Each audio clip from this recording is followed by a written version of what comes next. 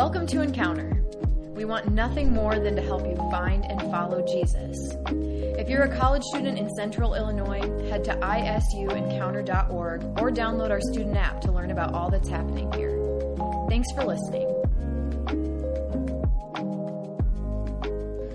Good morning, people. Hey, you know how the first night we got into groups of 3 with 2 questions? And the questions were, anybody? Where are you? Yeah? And what do you want? Yeah. The question that God asked Adam and Eve, where are you? The question that Jesus asked the disciples following him on the beach, what do you want? What do you want? Let's revisit those questions this morning, okay? So probably, maybe, is a different group of 3, but grab a couple people around you. And in light of where we've been this weekend, this journey that we've been on, where are you today? As you anticipate going back to your campus, back to your friend groups, back to your classes, sorry about that, tomorrow. Where are you? And what do you want? What do you desire? What has shifted even maybe a little bit this weekend that the Lord's been doing in you, that now the Lord wants to do through you, okay? So let's take a few minutes just to unpack those 2 questions with one another. I'll give you a 2-minute countdown. Give each person a couple minutes and go, do that. So we started on Friday night with this question, excuse me, what is your story?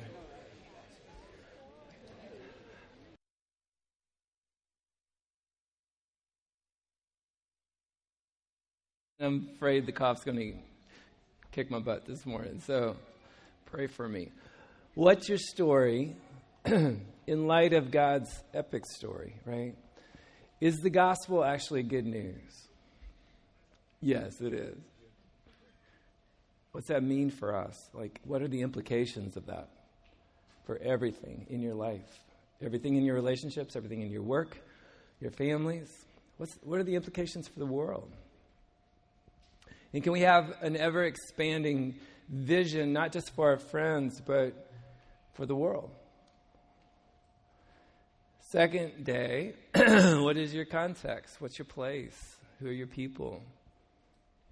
As you imagine yourself going to class, as you imagine yourself working out, as you imagine yourself in your day-to-day, can we have an ever-expanding vision for the people around us? Can we pray specifically for those that we interact with on a regular basis, for them to come to know Jesus, for us to have opportunities to not just share the gospel, although there is a proclamation piece to this, but to live the gospel. To live the gospel in a way that makes people curious, that comes alongside in a way that is really attuning, empathetic, that we become better listeners than we do talkers, that we suspend our need to be right or to convince in order to come under and love. That's the posture of Jesus, which leads us to last night. What is our posture? What is our attitude? How do we think about the world? What is framing our worldview? And can we get on top of that a bit? Can we not just consume?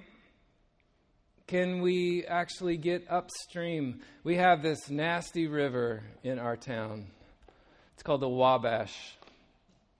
It's better than it used to be, but all of the runoff from all of the fields just has a bit of a literal toxic ramification for our river. And the river separates Lafayette and West Lafayette. West Lafayette is academia. Lafayette is more blue collar. So that's a whole nother conversation. But if you go upstream on the Wabash, clear to Ohio, it's really clean.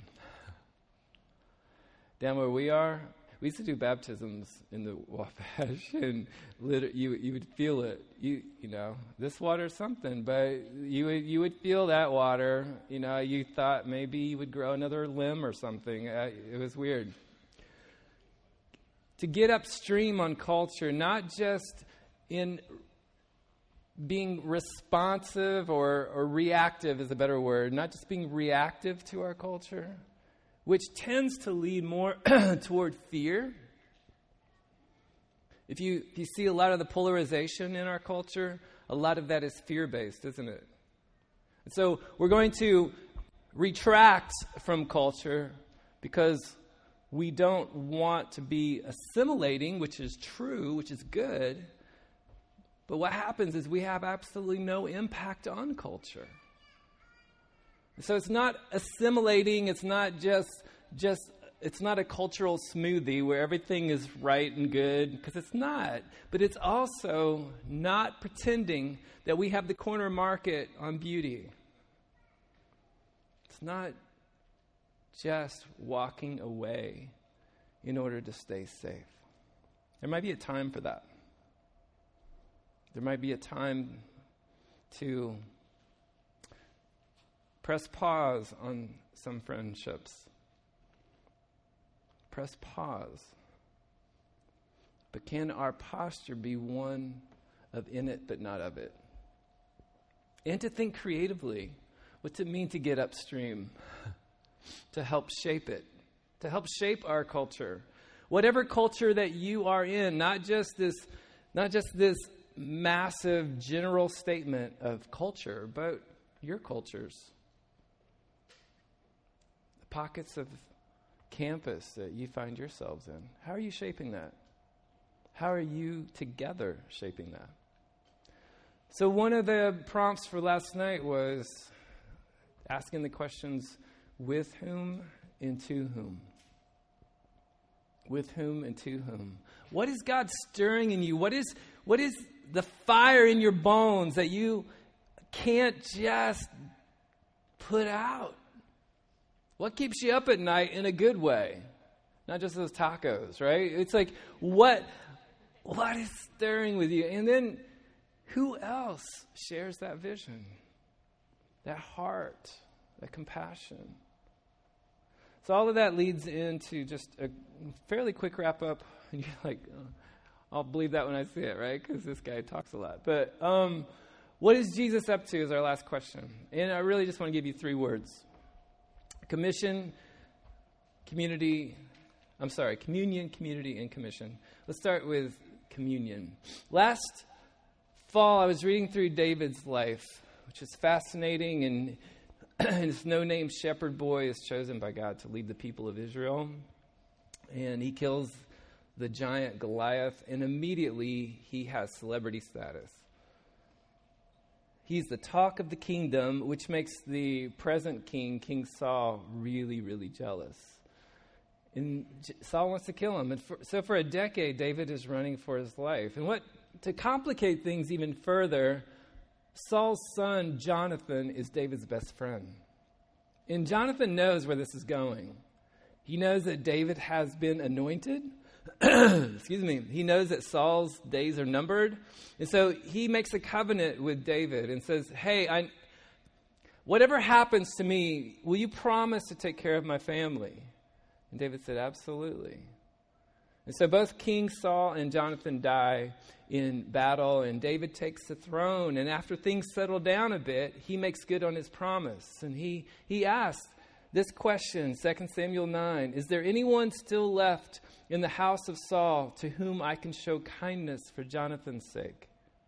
Is there anyone left? And there was. Mephibosheth.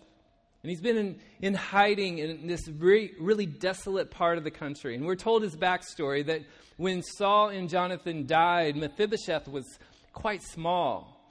And in all of the chaos, as the nurse was picking him up, she dropped him and maimed both of his legs. And so he couldn't walk. He had no use of his legs. So he is carried to the king.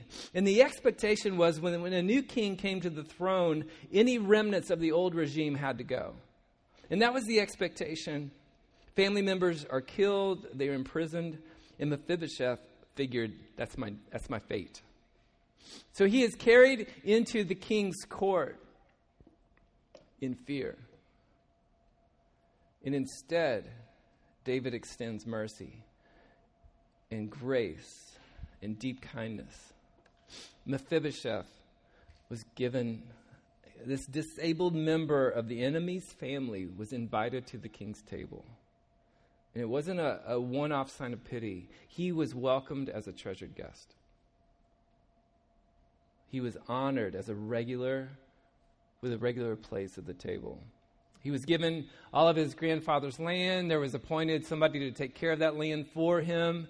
He had been an outcast in hiding, and now he is an adopted member of David's household.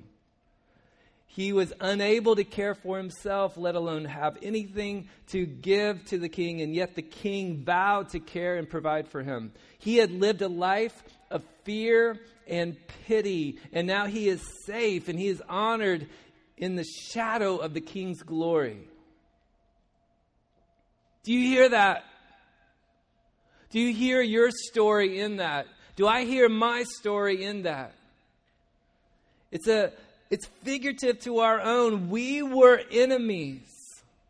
Romans 5, when we were utterly helpless, maimed of heart, Christ came at just the right time and died for us sinners. Now, most people would not be willing to die for an upright person, though, granted, someone might perhaps be willing to die for a person who is especially good. But God showed his great love for us by sending Christ to die for us while we were still sinners. And since we've been made right in God's sight by the blood of Christ, he will certainly save us from God's condemnation. For since our friendship with God was restored by the death of his Son while we were still his enemies, we will certainly be saved through the life of his Son. So now we can rejoice in our new, wonderful relationship with God because our Lord Jesus Christ has made us friends of God. Turn to the person to your left and right. Say, you are a friend of God.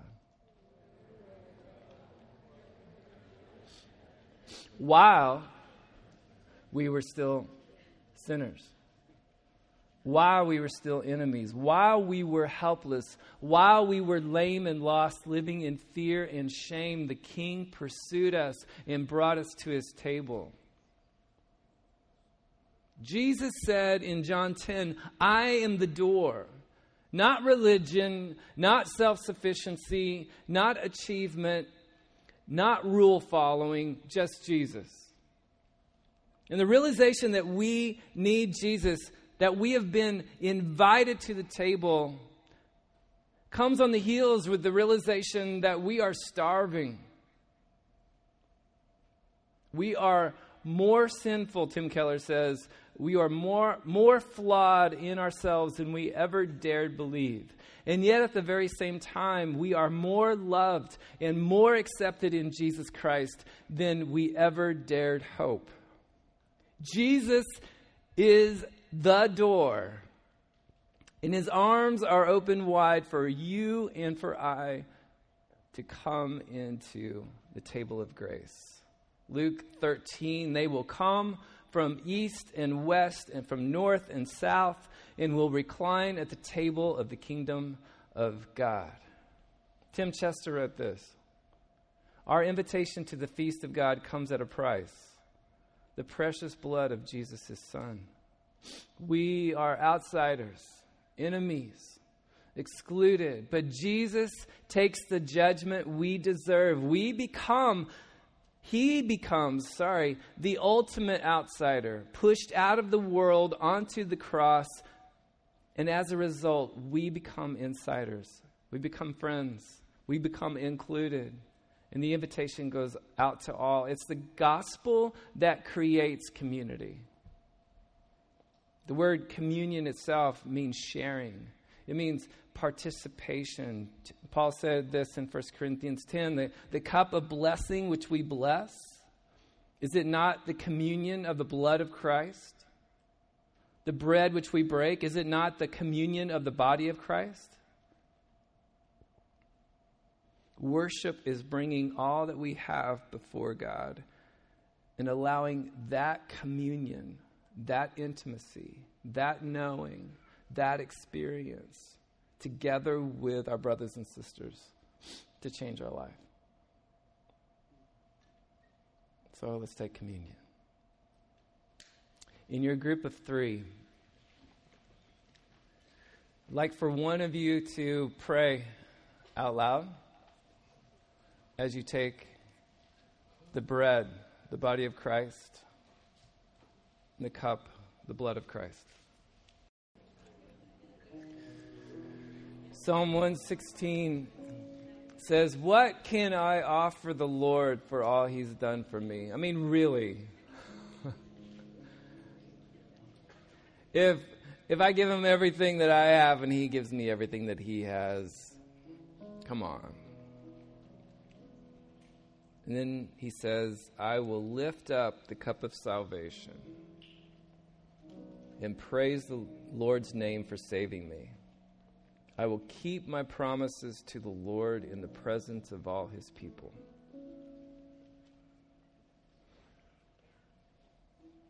I will lift up the cup of salvation, a kind of toast to the one who has rescued and called me to his table. Amen? Listen to this from Isaiah 25. God will throw a feast for all the people of the world, a feast of the finest foods, a feast with vintage wines, a feast of 7 courses, a feast lavish with gourmet desserts. And here on this mountain, God will banish the pall of doom hanging over all people, the shadow of doom darkening all nations. Yes, he will banish death forever. And God will wipe the tears from every face, and he'll remove every sign of disgrace from his people wherever they are. God says so, so let's celebrate. Let's commune.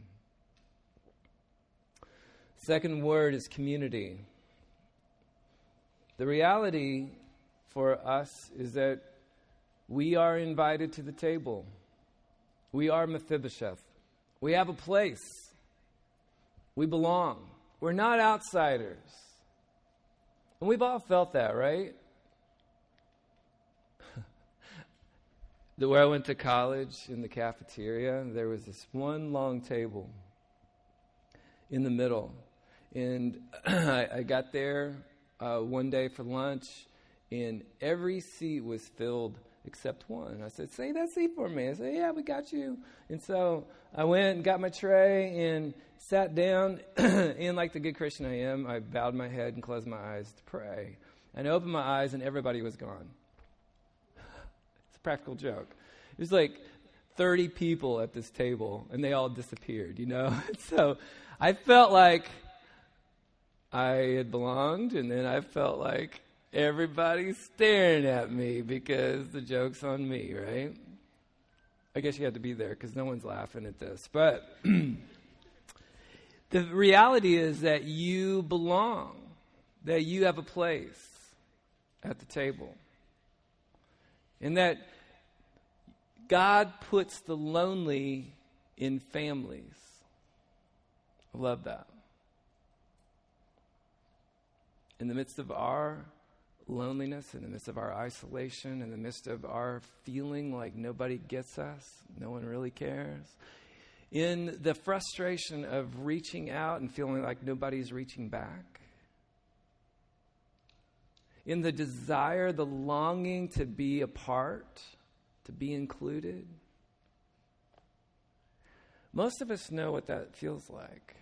Some of us might still be in that right now. So the really good news is that God puts the lonely in families. But our participation in that is to be that family. Because others of us in this room have tasted it, right? You have tasted community. You've tasted family. We heard testimonies this morning about what that feels like. Don't you want that for others? Don't you want others in on that? Don't you want others to have a place at the table? Henri Nouwen said, in our world full of strangers, estranged from their own past, culture, and country, from their neighbors, friends, and family, from their deepest self, in their God, we witness a painful search for a hospitable place where life can be lived without fear and where community can be found. God has opened up the guest list, and you're on it. The last will be first, and the first will be last. The good news of the kingdom is that outsiders, the last picked, the poor and the powerless, the lost and lonely, we have a place at the table. We need conversation. We need someone to listen. We need warmth and affection. We need to be needed. We are bent for relationships. We are to cultivate and to nurture and to guard and to deepen unity. Because that is what demonstrates God's glory to the world. Ephesians 4, make every effort to keep the unity of the Spirit through the bond of peace. There's one body and one Spirit, just as you were called to one hope when you were called. One Lord, one faith, one baptism, one God and Father of all, who is over all and through all and in all. But to each one of us, grace has been given as Christ apportioned it. We have this unity and this oneness, everything we do and think is permeated with oneness, but that doesn't mean that we should all act and speak and be the same. Out of generosity, Paul says, each of us has been given his own gift. We not only have a place at the table, but we have something to bring to the table. Starting with yourself.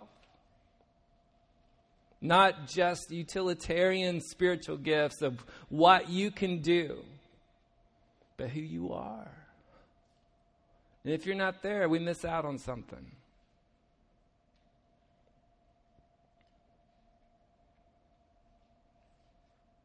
It's how the world catches a glimpse of God's beauty. It's also a whole new radical way to be society. Above all, 1 Peter 4, love each other deeply. Offer hospitality to one another without grumbling. Use whatever gift you've received to serve others, faithfully stewarding God's grace in its various forms. Not only have you been given God's grace in its various forms, but we're called to steward it. To be dispensers of grace. How are we dispensing God's grace to one another and to the world? So the table epitomizes God's invitational heart. It creates spaces of belonging where people experience Jesus and the tangible ramifications of the kingdom. A few years ago, I took some students to New Zealand, to Auckland, and I took a band over, and so we were playing some coffee shops and some churches, but there was one place downtown Auckland called the Temple Bar, and this was the place to play music. They had bands every night of the week, like 2 or 3 bands every night of the week, and so we went in there one afternoon and said, hey, we're in town for 2 weeks. We're from the States, obviously. You can tell by our accents. Is there any chance we could play? And the guy behind the bar said, you realize we book 3 months out, right? 3 bands a night, 7 nights a week, 3 months out. I said, I thought so. So we turned to leave. He goes, no. We'll make room.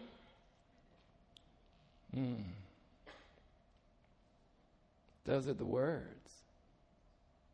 We'll make room. Don't lose the intimacy that you have, the togetherness that you have, the trust that you have. Work hard to maintain that unity and that oneness. But make room. Make space at your table. Don't abandon.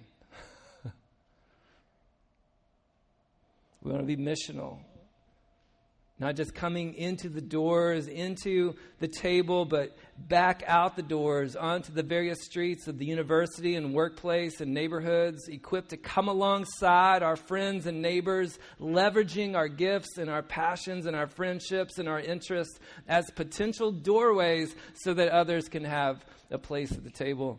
And that is the third part, commission. It's not complicated. Love God and love your neighbors. Tim Gambas says the people of God do not merely possess the message of the gospel. The people of God are the message. You don't have the good news, right? You are the good news. Embodying, making manifest the gospel of God's reconciling all things under the lordship of Jesus. 1 John 1, I want to revisit that before we go. We proclaim to you the one who existed from the beginning, whom we have heard and seen. We saw him with our own eyes. We touched him with our own hands. He is the word of life. He is the one who is life itself. And he has been revealed to us. We have seen him, and now we testify and proclaim to you that he is the one who is eternal. He was with the Father, and then he was revealed to us. We proclaim to you what we have actually seen and heard, so that, not just so our life will go well, but so that you can have fellowship with us, so we can make room at the table. And our fellowship is with the Father and with the Son, Jesus. And we're writing this so that you may fully share our joy. We're called out of the broken and lost world, and we're sent back into the broken and lost world to bring reconciliation and restoration. We are sent, commissioned. So Jesus, it's about 40 days after the resurrection, and he's hanging out with his disciples. And the first part of Acts says that he is connecting the dots. Do you remember when we were in Capernaum? Do you remember the demoniac? He was crazy, right? Do you remember seeing Lazarus walk out of the tomb? What do you think that meant? Let's go back through the Sermon on the Mount. Guys, let's review this. I want this to get into your hearts and into your heads, into your bones. So he spends day after day connecting the dots. And then he says, you will be my witnesses. You will proclaim what you've seen and what you've heard and what you've experienced. And then he says, all authority has been given to me by the Father. So I'm sending you. Go. And that word can actually mean as you go. So commissioned isn't just raising money for a mission trip. It's as you go to class tomorrow, as you go to the gym, as you go to your Bible study, as you go. As you go, specifically make disciples of all nations, baptizing them in the name of the Father and the Son and the Holy Spirit. Teach the way that I'm teaching. Connect the dots so that they will obey these commands that I've given you, this life-giving gospel. And then he says this, be sure of this. I am with you always, even to the end of the age. And if we could just put a capstone on this whole weekend, that's it. Jesus says, I am with you.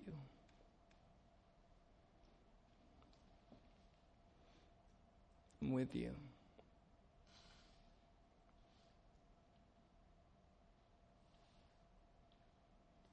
We belong at the table. But it's not just coming and going to the table. Everywhere we go, He is. He is with you. His Spirit resides within you. The night before the crucifixion, He tells His disciples, abide, remain in me, let my words remain in you. He says, apart from me, you can't do anything. So don't live apart from me. With me, you will bear fruit. With me, the gospel gets lived out. Abide. I am with you always. I will not leave you. I will not forsake you, Jesus says. So, we can come alongside others with the comfort, with the grace, with the compassion, with the witness that we ourselves have experienced. Once you stand, I want to just pray this benediction kind of word over you as the band comes and lead us into some more singing worship. Communion is that God wants to dwell with us in relationship. Community is that we are God's family, that we share common life together. Commission is as an interdependent Christian community, we are called to make disciples and work for the renewal of all things. But all of that is predicated on the power and the presence of Jesus. So Paul says this in Galatians, since this is the kind of life we have chosen, the life of the Spirit, let's make sure that we don't just hold this as an idea in our head or a sentiment in our hearts, but work out its implications in every detail of our lives. One more time. We open our hands. Lord Jesus, we don't want to just hold this as a sentiment that is fleeting or some sort of academic or intellectual pursuit that keeps us in our heads, but we want to work out the implication in every detail of our lives. And so we surrender. We let loose our grasp of how we think life should go. We let loose our grasp of our own comfort,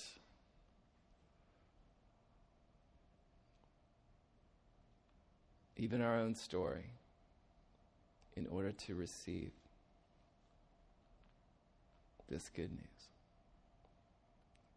Lord Jesus, we pray for your glory and for the good of the city and the campus and the world.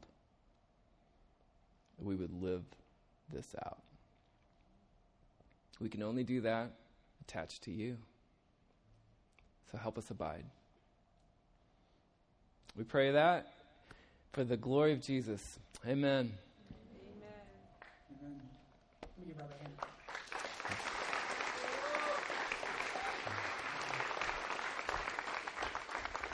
Well, before we get back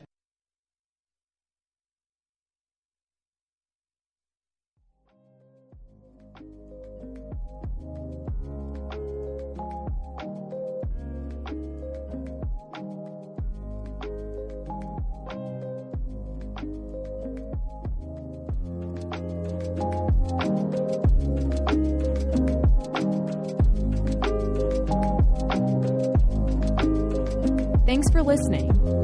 Find out more about Encounter and ways to get involved at isuencounter.org.